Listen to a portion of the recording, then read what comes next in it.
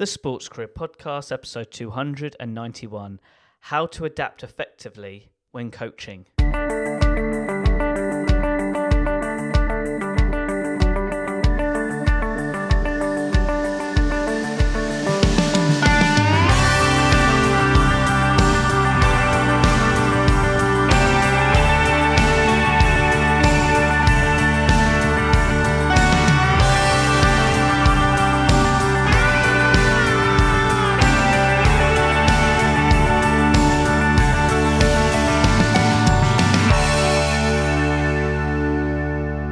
Hello, Sports Achiever, and thank you for tuning in to another episode of the Sports Career Podcast.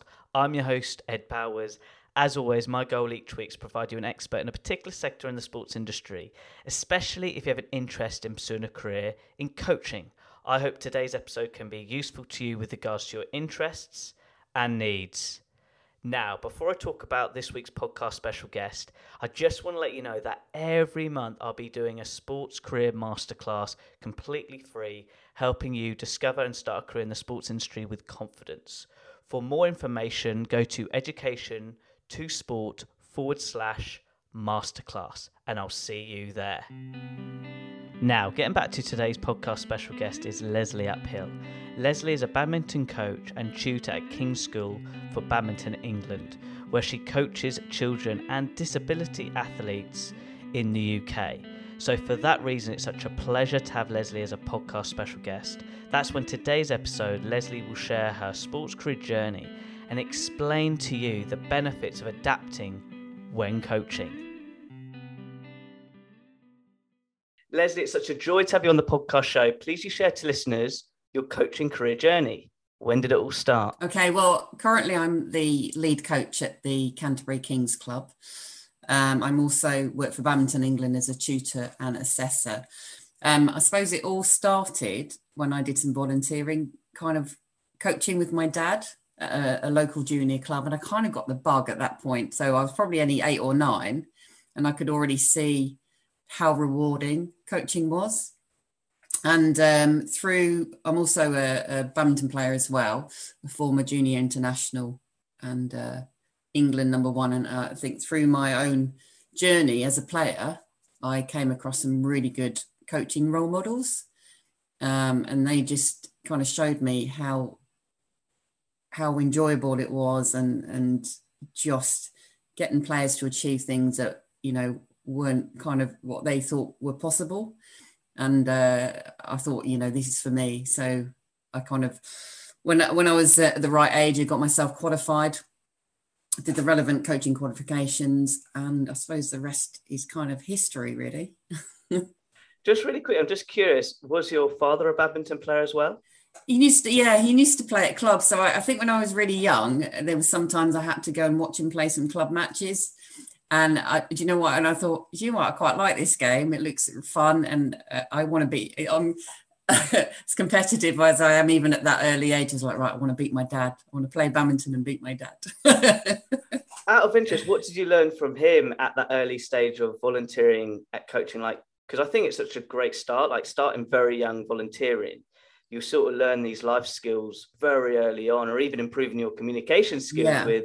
So we say strangers on the court, not strangers in like an alleyway, but you're meeting people, which means you're interacting, which means you're improving your communication skills. I'm just curious of what you learned so young volunteering. I think the one thing my dad was really good was making learning fun. So that's the main thing that stuck in my brain really is make it fun, do activities that are game-based. So sometimes the kids don't realise that they're actually learning something. So that's kind of stuck with me through my coaching career. And just for the listeners who are into coaching, like with regards to making it a career, would you mind just sharing the benefits of volunteering? Because it is used quite a lot, like volunteer. But I assume there's a difference when, okay, I'm going to volunteer a period of time and then I actually want to make this a career into like, a sort of like a career itself. So I'm just curious of when was the moment when you went, right, this is what I want to do as an occupation, if that makes sense. Yeah, I've got a really good story to tell you. I think volunteering as a coach is vital you can learn so much from different coaches and other sports professionals. I mean, you know, I was volunteering when I was at an age where I couldn't actually go on a coaching course because you have to be 16 to do what we call our foundation course. So leading up to that point, it was so crucial because, you know, you can just watch other coaches and just pick up things that you think are valuable, and you take on board and you can see what works, what doesn't work. So I think it's really important for coaches to give that a go before they actually go into paid coaching. The way it worked with me, I'm also a personal trainer as well, on side of being a badminton coach and a tutor. I kind of ruptured my Achilles when I was playing, I think, a county match at the time, and I had about a good 3 months off. and I was thinking about it, and I thought, you know what? I read some books about how to start a business up, and I knew I wanted to become a coach. And within that time, I read these books, put a business plan together, and while I was off with my leg in plaster, and I started my business, and it's just kind of excelled. It's kind of snowballed. You know, you start off with the odd one-to-one, and I got some lucky breaks. Started doing a little bit at Canterbury Kings. And I think at the point, you know, as time went on, they said, you're doing so much, we might as well employ you. And it's great. I now lead kind of a badminton program that's so extensive. We run it from beginners to performance players. And we also have able body, and I have 2 disability sessions as well, which are growing because there's not very many in the Southeast region. We'll touch on that with regards to the people you're coaching. Like, I want to tap into like the disability side because I find it fascinating. But I just want to go back in time just for any young coaches, because many moons ago I was a tennis coach myself from the age of 13 to 22, and very similar. I sort of did the camps. But what I want to touch on is there is so much benefits I had when coaching like that grassroots, from the difference between coaching a 7-year-old to a 17-year-old. It may be, you know, a few years gap, but it's different experience. And I just want to tap into that side of things where you learn so many skills of, let's say, language. When I was doing a 7-year-old, my language was totally different to probably the 17-year-old, which was that sort of high performance sort of language of their technique. So I would love to just tap into that side of things, of the benefits of really learning with 7-year-olds, just to get the experience of language, of how we use our words when coaching. Badminton England have got some great initiatives out there, actually. We have actually recently, we've gone into primary schools. We had a project that we thought only a few would sign on, and we got about 13 schools on board. So luckily I have another colleague who joined in. But you just keep it simple. You keep it fun and simple with these primary school kids. The kit that you've got available is just phenomenal. You have these little fluff balls, you have these big shuttles, you have all these great bits of kit, and it just makes it fun for the kids, and they love it, really. And it's just keep it simple. They, you know, get your information across, keep it basic, keep it fun, and get those basic skills in place for them. You know, you're working on your fundamentals of movement, your basics of hitting skills during that time. And it's great. I mean, I think the biggest thing when you're going into schools is group management, because that can be challenging. Sometimes you go into schools that don't have a court, you don't have a net, so you just have to adapt. And I think as a coach, the more you coach and the more experience you have, you find you're constantly adapting.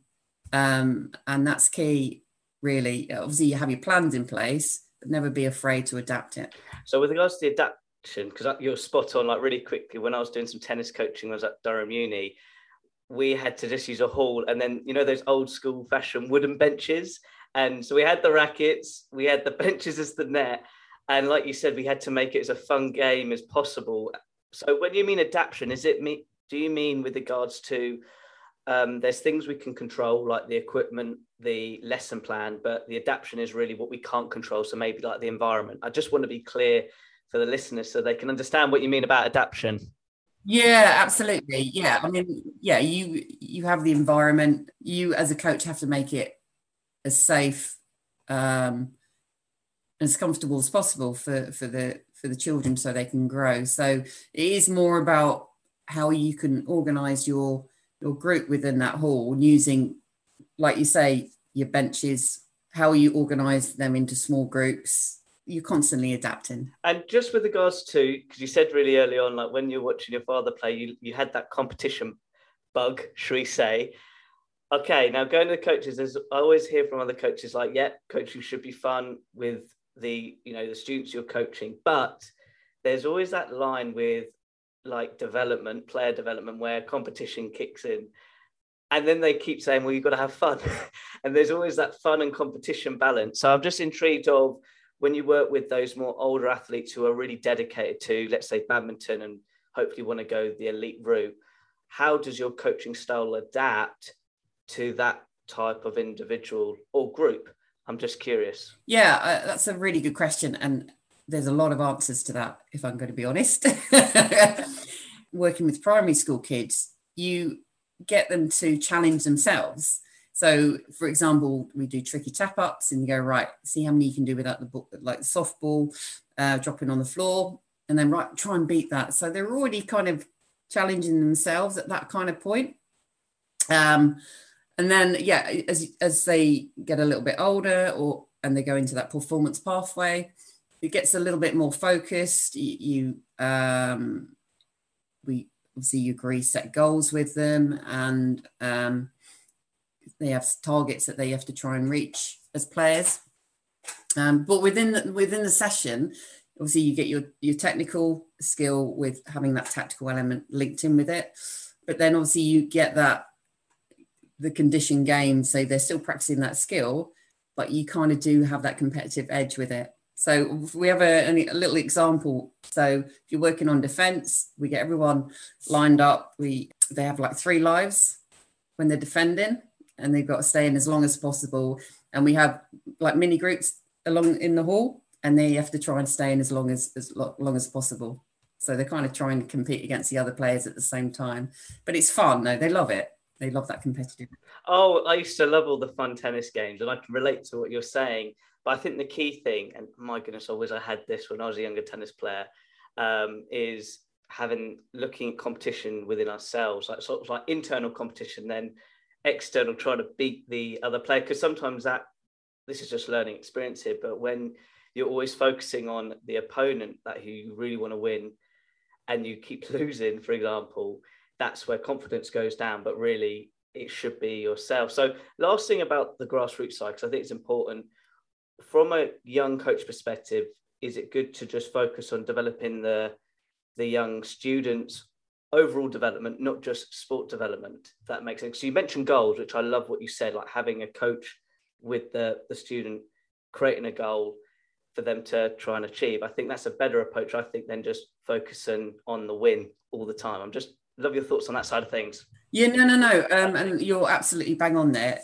So it's all about the process, not the outcome goals so much, especially when they are quite young and developing. I think too much emphasis is put on outcome goals, like how many medals have you won, etc. But actually, it's about the individual and how they develop. So you when you sit down with them, you kind of initially find out why do they play badminton? What do they want out of the sport, first of all? Find out what they enjoy.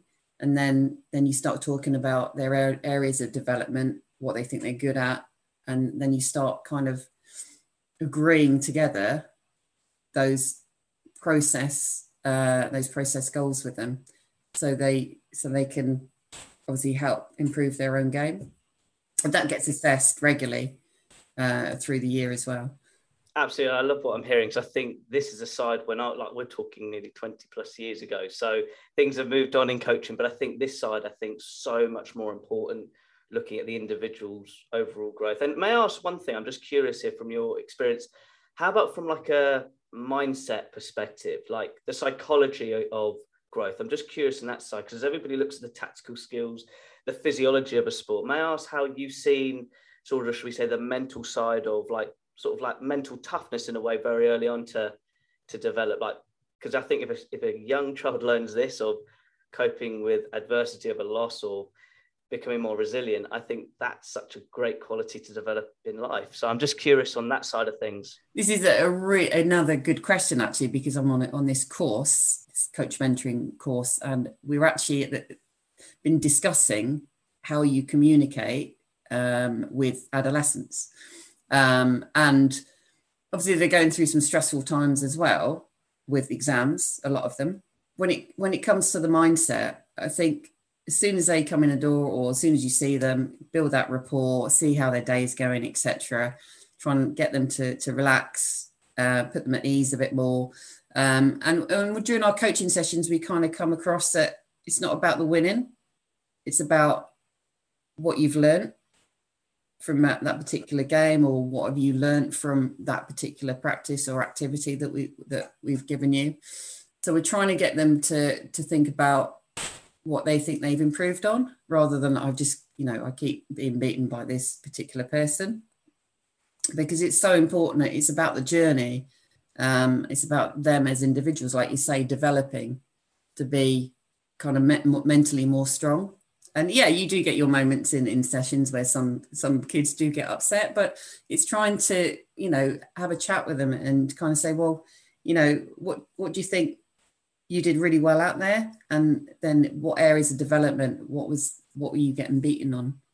What can we do moving forwards? Yeah, absolutely. And the reason why I say this, I've just from other coaching books I read, there's sort of like a bit of there is studies where the athletes who sort of lose very early on, and let's say not have that natural talent, but they keep enjoying the sport, later on, the winning streak does happen later on, because I've just got that mental strength later on. So it's really interesting, but from a coach perspective, it shows that if you can tailor it, that losing is a part of life, which it is. I've learned that more and more the older I'm getting, but it's the lessons you learn from the loss, which I think is fascinating. But one thing I want to touch on, you mentioned those 3 months when you were studying sort of business and getting a business plan. How important, looking back from that decision, that actually coaching is like a skill, and it's important to learn from other aspects of life, like business knowledge, or so you can use that knowledge into your own self-development. Because it's just, sometimes when I was a coach, when I was younger, it's like, just got to focus on the coaching knowledge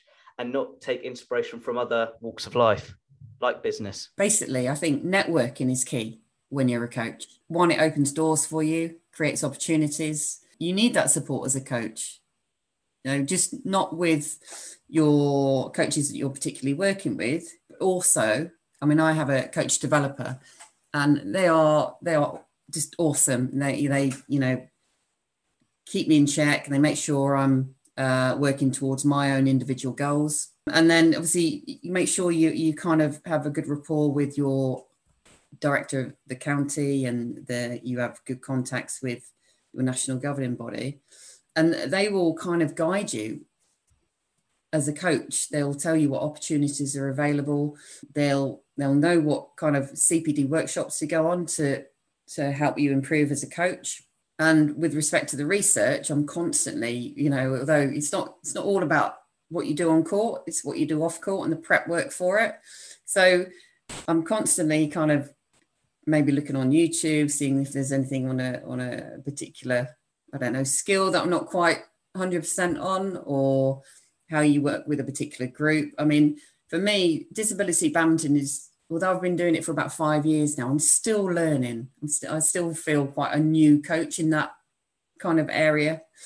And I'm constantly going on YouTube and trying to learn, especially as I've got a lot of wheelchair players, actually, what makes a good, effective wheelchair player.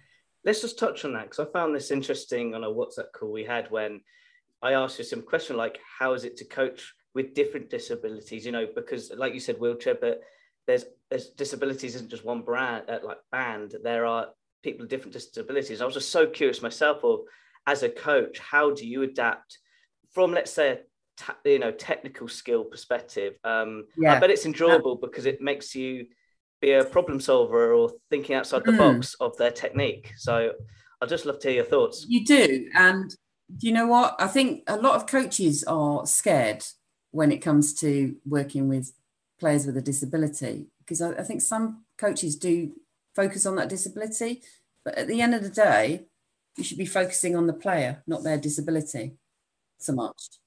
So you need to adapt. So, for example, obviously, keep with the content with some of the skills, but sometimes, for example, some of the wheelchair players don't have as much function in their trunk.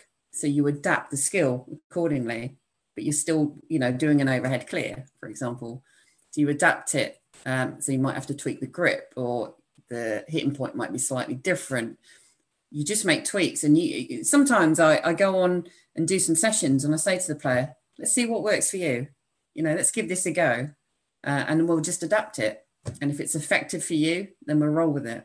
I think that's so important, because like you say, I'm going back to the tennis world, like not everybody has the same backhand, because it can be a one-handed or two-handed, but I'm just saying it's finding, I think that's a really important point, which I wanted to emphasize from a coaching standpoint, is not be shy to, if it's a natural shot swing, but it doesn't look like your swing and it works and it's going in the court and still affecting the opponent. I think that's a better approach than, should we say, following the manual of the perfect overhead clear, for example. So that's brilliant. And just from a learning standpoint, like how is this developed your coaching, reflecting just working with disability or wheelchair athletes? I'm just curious on that side of things as well, from an individual standpoint. I think you have your main session plan in your head, and you can write as many contingencies as you can, but you can not sometimes you can't kind of cover every angle.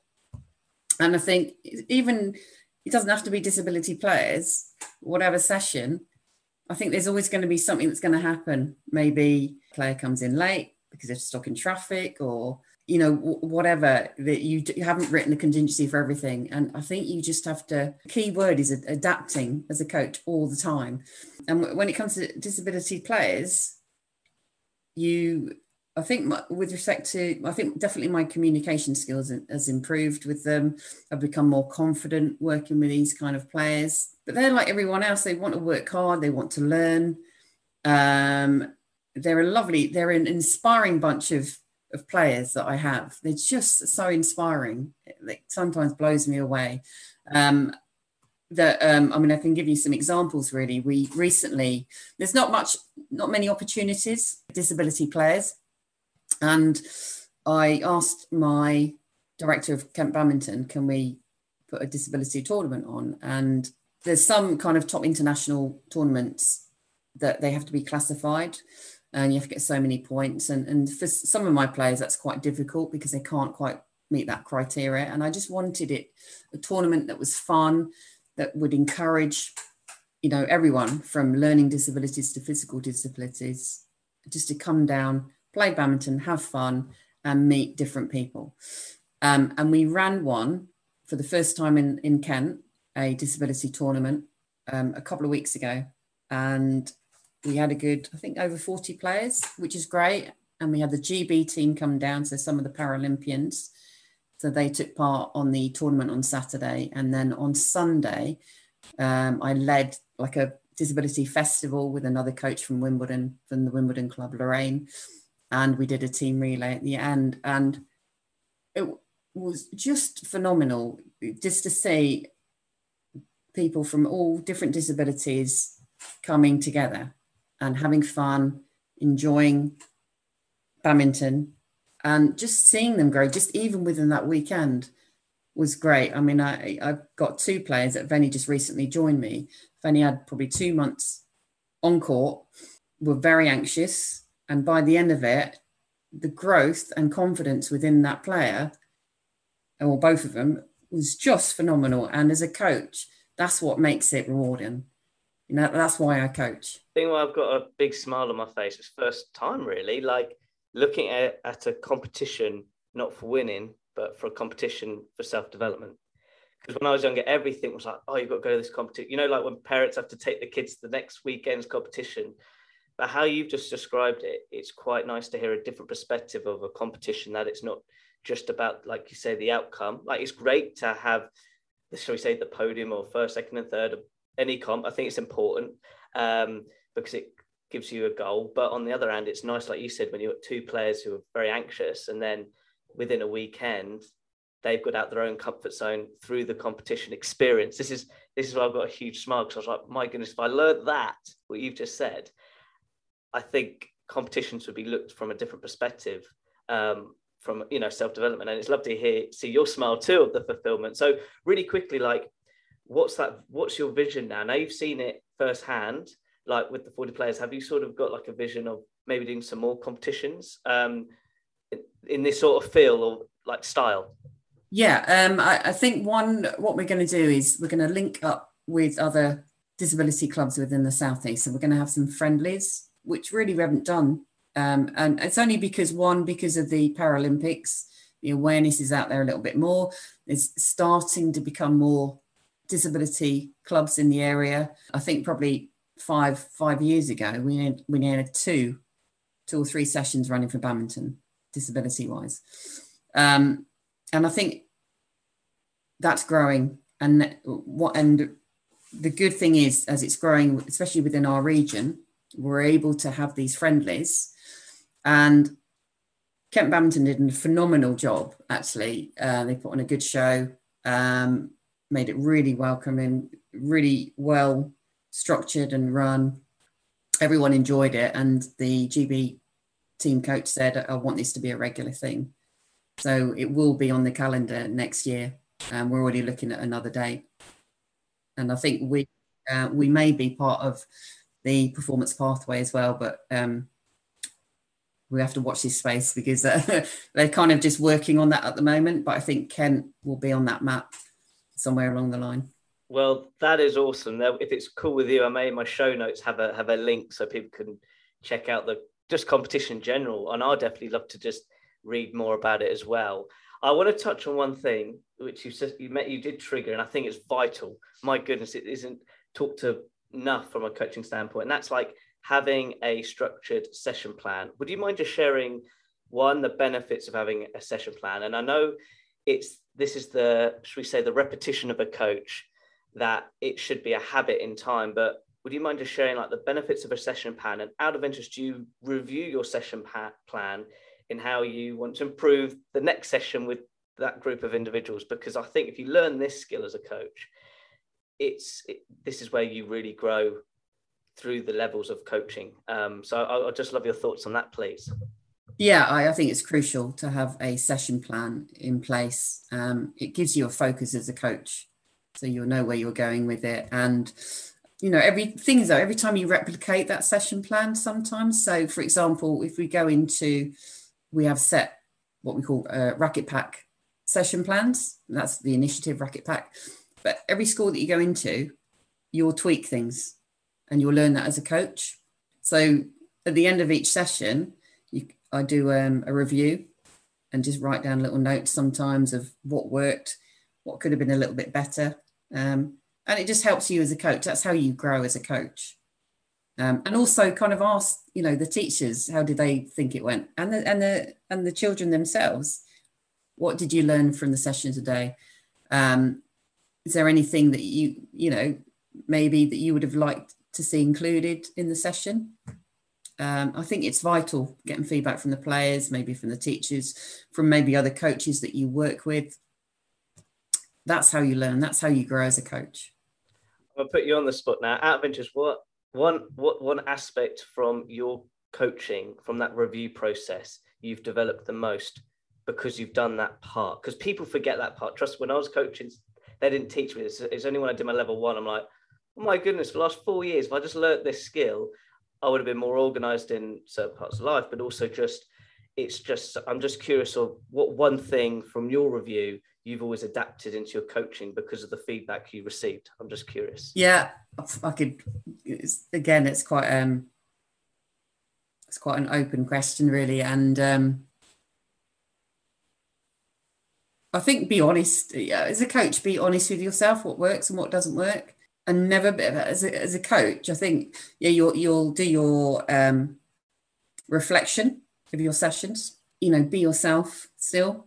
So just don't have the confidence, go, right, that didn't work. So let's just give this a go, but have the confidence to do it. Because if you don't try, you don't know, do you, at the end of the day, if that's going to work or not. Getting feedback from other people is so valuable, because what you think may work might be different to someone else, what they think works as well. So always be open to feedback from other people. That's what I've kind of learned through the years of my coaching, is don't never be afraid. Because I think sometimes there's some coaches that see it as a criticism when people give you feedback. And I think you should be open and see it as constructive criticism and positive feedback, because they're just there to kind of help you as well along the journey as you are trying to help the players and the teachers. And obviously I kind of am a lead coach for the performance cell and also the program. So I actually am working very closely with some coaches and helping them develop as coaches. I know it's probably going to be a hard question to answer, but just for any listeners listening in, okay, may not have applied that review or reflection into their coaching. May I ask, like, what time period you saw roughly where you saw by doing that side and applying it into the future sessions, it made a difference to those sessions? Was it a month? Was it 3 months? Or was it actually like 6 months where, by doing this, now this session's achieving from that feedback? I know it's a hard one to answer, but I just want people to not to give up after 1 week. I don't want people just to do it for 2 sessions. Yeah, how long's a piece of string? Although saying that, sometimes, I mean, there's been, I'll give you an example. When I was doing the Racket Pack project into schools, sometimes I would have near enough back to back. And sometimes I would have the same kind of key stage group, which I would deliver. So it'll be the same kind of session plan, actually, I'd work with. So when I go into one and I go, oh, that didn't work. So when I go into the second school, I'll go, right, I'm going to tweak it a little bit and see how that works. So on that point, I would say pretty much in the next session. Now that's really cool, because when sometimes when we say review and you're like, well, when's this going to show me the result? Because it's, it's the future, isn't it, really, of if it's applied. So, but what I didn't want is somebody go, oh my goodness, it could be 3 months till that could be implemented. So really quickly, I just want to emphasize to the listener, how important is it just to focus on that process as well, not, one session at a time effect, then overwhelming the coach to focus on so many reviews of a session. That makes sense. Yeah, I mean, don't do it for every finer detail. Just come up with a couple of little points. Go, don't think, right, I've got a list of about 10 things that didn't work and try and implement all those 10 things in the next session. Just maybe focus on 1 or 2 things. It's like when you're coaching your players and you're teaching them a skill, you only give them 1 or 2 points to work on because it just would be too much information for them. So, and that's the same as coaching as well. You want to kind of maybe try 1 or 2 tweaks to your next session plan. Because it will just, then if you do about 10, you're not going to know if it worked or not because you've made too many changes.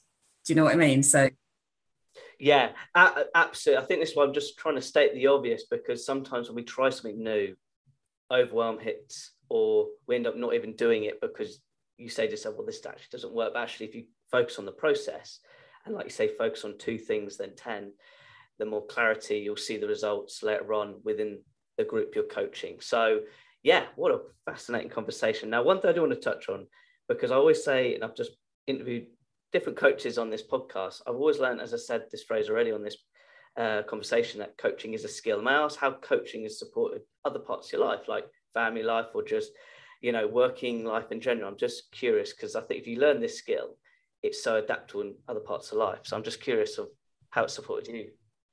Yeah, absolutely. I think learning how to find out what makes people tick, and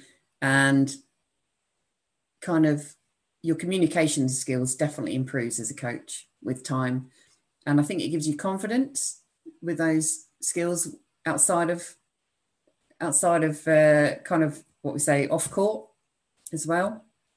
And it will really help you as a person.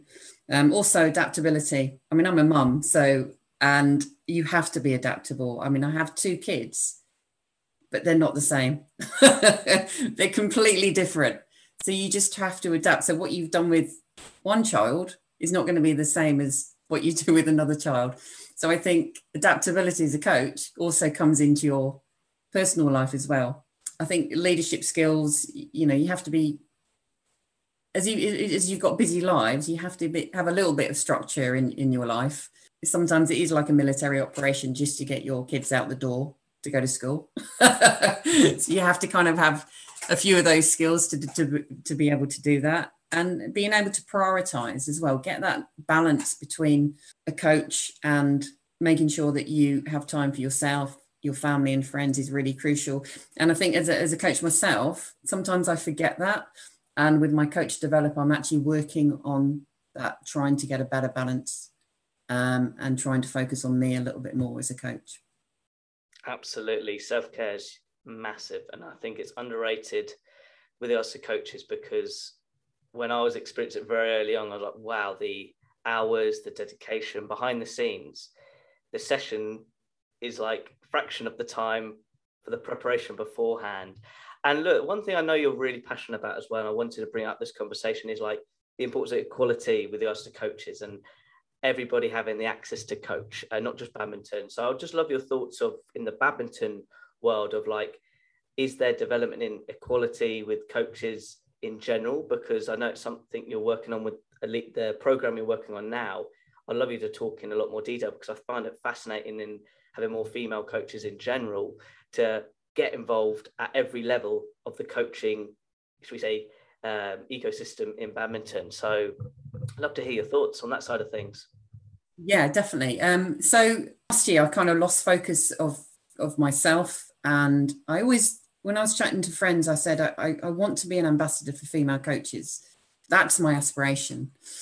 And I had an appraisal at work with my line manager, and I said, right, this is what I'd really want to do. I'd love to set up a mentoring program, well, for both, female and male coaches at the place, because I'm very big on coach development as well.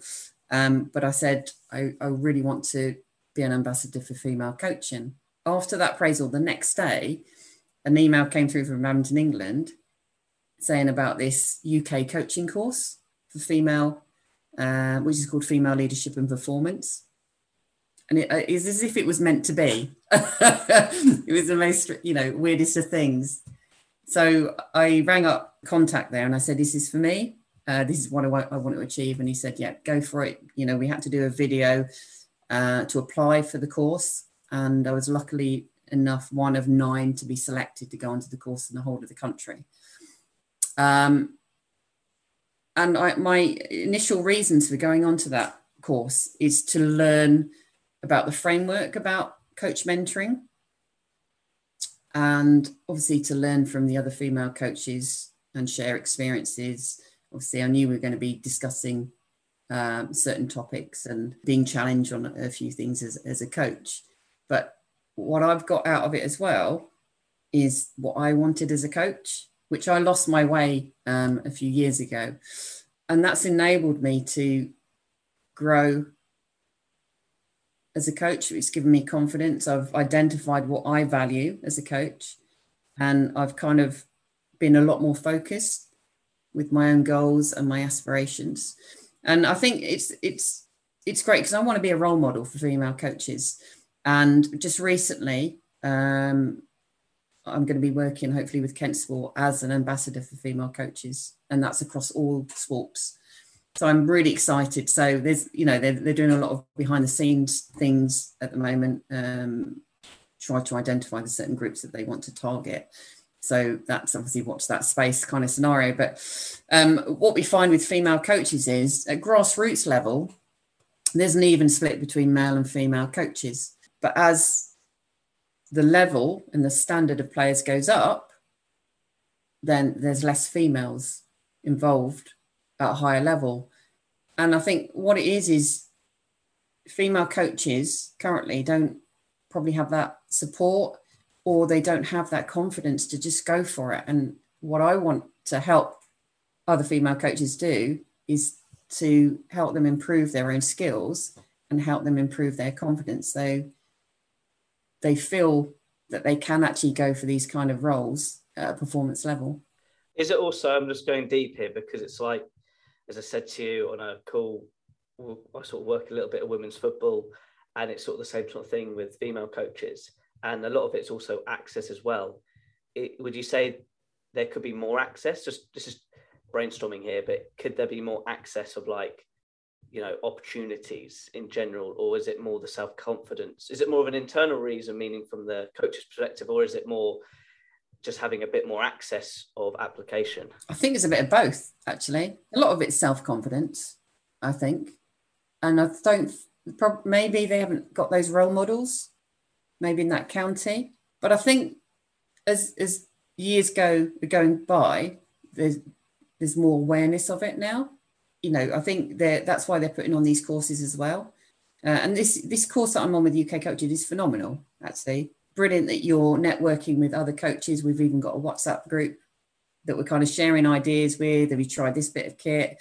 Or I've got this scenario, what do you do? So it's really great that we feel comfortable that we can ask these kind of questions within this group. And I think sometimes some female coaches kind of are a bit scared of asking these questions because it makes them inferior to male coaches. Vulnerable. You know what I mean? And vulnerable. That's right. Yeah. And what I want to kind of help other female coaches do is not to feel like that and have the confidence to ask these questions and never be afraid to kind of say, you know what, I do need that extra bit of support. And I think sometimes as coaches, especially female coaches, you don't want to look vulnerable and that you don't know what you're doing. So I think I don't know, some people may judge you a little bit more, I don't know. But I think if we are honest as coaches and never be afraid to maybe say no sometimes, don't always say yes to everything, and ask for support, then you're just going to grow as a coach, and it will build your confidence up. I think a key thing is experiment, like as a coach as well. Like when I've learned from other coaches, I think Serena Williams' coach, I forgot his name, but he was doing a frisbee technique, and he was relating that to like it's like a one-handed backhand. And I thought, wow, what a cool way of learning. And he got all his players throwing frisbees. And I'm just trying to say, like, we're in the world now where as long as it has a focus on the performance, I think experimenting is a really good way to just think outside the box from a learning standpoint. And I can tell your enthusiasm on it, but if you don't mind, I do have one question. And, you know, you did say the last 2 years you lost your way. And the reason I say that is I've even lost my way on my podcast. I think everybody's career journey, ebbs and flows, few downs, few ups. And for me, I burnt out and I had to accept that. Sometimes we don't.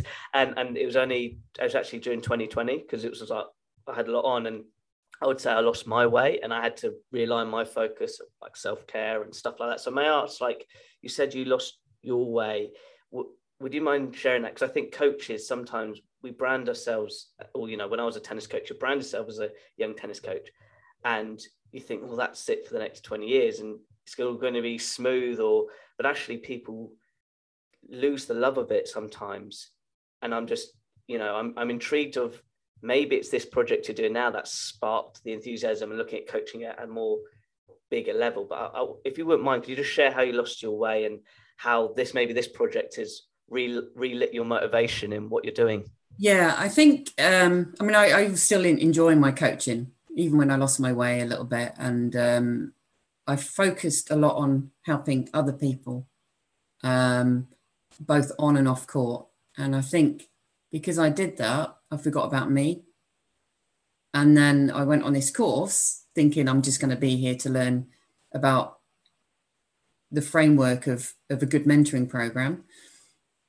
And then I was challenged by the person running the course. What do you want? And it stumbled. It threw me off my guard, actually. I was like, well, what do you mean? I want to help other people. And she goes, but what do you want? What do you value? And it kind of was like a light bulb effect. I was like, oh my God, I've actually forgotten about me. And so I kind of, broke it down, chatted to other female coaches and came up with that, yes, I do need extra support. And yes, I do need to think about my health and well-being a lot more. So now I'm working with my coach developer to making sure that I have those pockets that I'm doing things for myself now. Out of interest, this is one thing I've learned is, do you now set some boundaries for yourself? I'll give you one example. It was actually happened yesterday due to this technical world and LinkedIn, and we can now connect with people virtually, like within a click of a fingers. I now sort of set a boundary after 8 o'clock. I don't take any phone calls unless it's client. But my point is like reaching out calls, because if not, you can end up doing calls till 11 o'clock if you speak to people around the world. And I just set that boundary. And it's something I've just learned now where, my goodness, just having some small boundaries, it just, yeah, like you say, you're setting time for yourself. I'm just curious if you've set boundaries for you of those pockets of time. Yeah, I suppose because my job is very varied. I coach at different and odd times. I look at the weekly picture. I go, right, okay, so during this time, this is my day off, or this is when I'm going to, me and the kids are going to do something fun, whatever that may be. I mean, my kids are heavily into their football, actually. So they both participate for a football team. So just giving myself that time out to go and watch them play, enjoy it, and maybe go, because I live right near the beach, so go down to the beach, take them for that milkshake. Just give yourself that break and that time, because you need that as a coach, I think, because it is sometimes full on. It's enjoyable, but so you do need that break. You need that self-care. Well, thank you so much for sharing that, because I think this isn't talked enough about, and I think it's important without a doubt, with regards to managing time, and especially from a coach, it's so continuous. I'm just really quick. You've just triggered all the tennis camps I had in the summer, and they just merged one after the other. And it can be, when I say this, like a factory line of one lot of children and then another lot, and your mental space is so focused on those sessions, not of course enjoying it, but then afterwards taking time to really detox with regards to our own health and other aspects of life in general. But look, I've really enjoyed this conversation. Out of interest though, what have you enjoyed the most from your coaching journey looking back right now? Do you know what? I've been coaching for quite a long time now, and there's so many magical moments I've had through my coaching journey. But I think it's kind of meeting so many different people, so many inspirational people along the way, and being part of their journey as well, being able to help them achieve goals maybe that they didn't think were actually possible.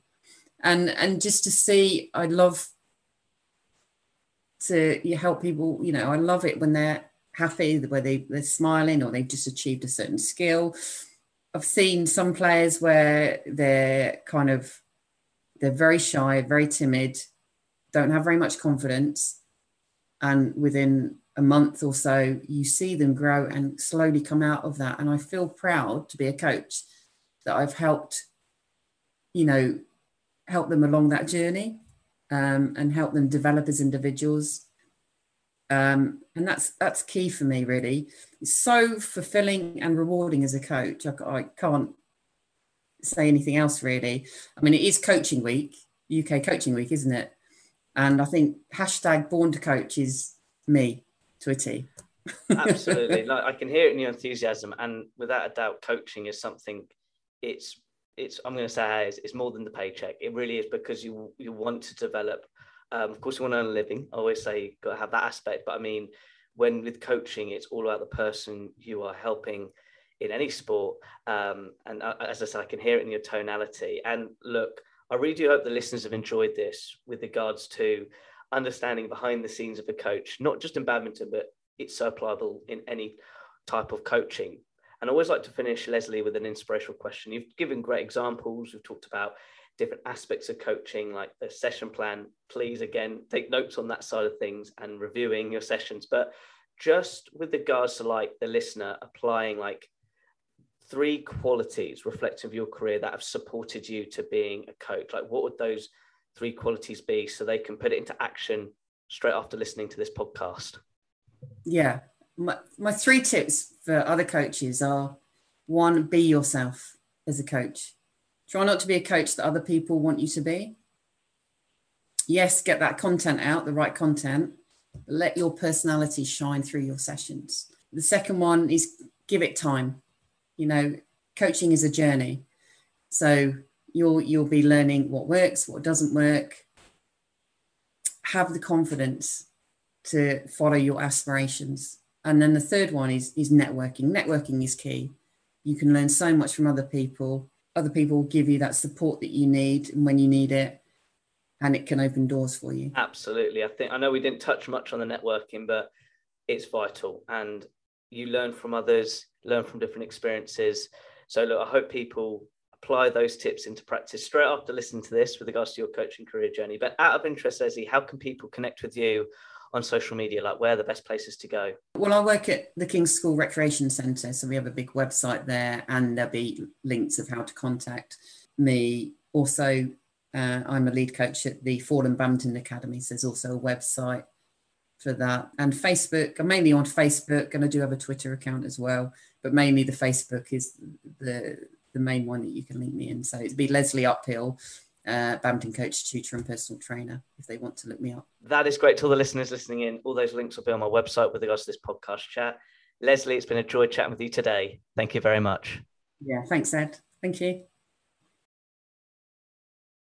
What a wonderful podcast chat with Lesley. And from a coaching perspective, I hope you've got a better understanding about the power of having the ability to adapt when coaching. Like, there are clear indications from our podcast chat with Lesley that adapting with your environment, adapting with the type of student, adapting with regards to your self-growth, it's so key to all different components of coaching within and also with the people you're working with. And I think that's what I really enjoyed about this conversation, is we went deep on certain aspects of coaching, not just badminton, but any sport. But one fundamental I want to highlight again, which is like the foundation of coaching, is that lesson plan and self-reflection.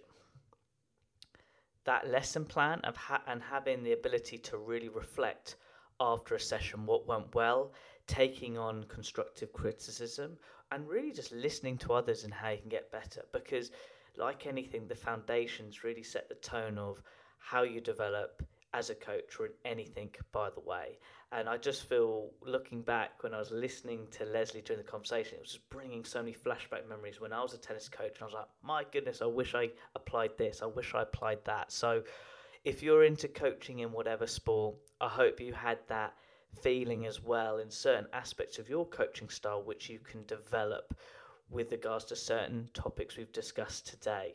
And with regards to a coaching career development standpoint, right at the end with some tips, I have to state the obvious, because I think sometimes we forget this, and we actually both touched on it ourselves, how Lesley and myself sort of lost direction of our career. Is being yourself is vital. It may sound cliche, but it's amazing when you dedicate yourself to something. If it's coaching, for me, podcasting, having a clear direction that inspires you is vital, and being you is important as well. Like, without a doubt, you should have role models. Without a doubt, you should learn from others and model them. But at the end of the day, people, from a coach perspective, want the best version of you. So being yourself in how you coach is vital, and never forget that. So on that note, really apply this podcast to your coaching development now and make it happen. Now, as always, at the end of each podcast episode, I'd like to finish with an inspirational quote from my guest speaker. Lesley said, networking is key in the coaching sector. You can learn from other people, which can give you the support you need, and it can open doors for you too.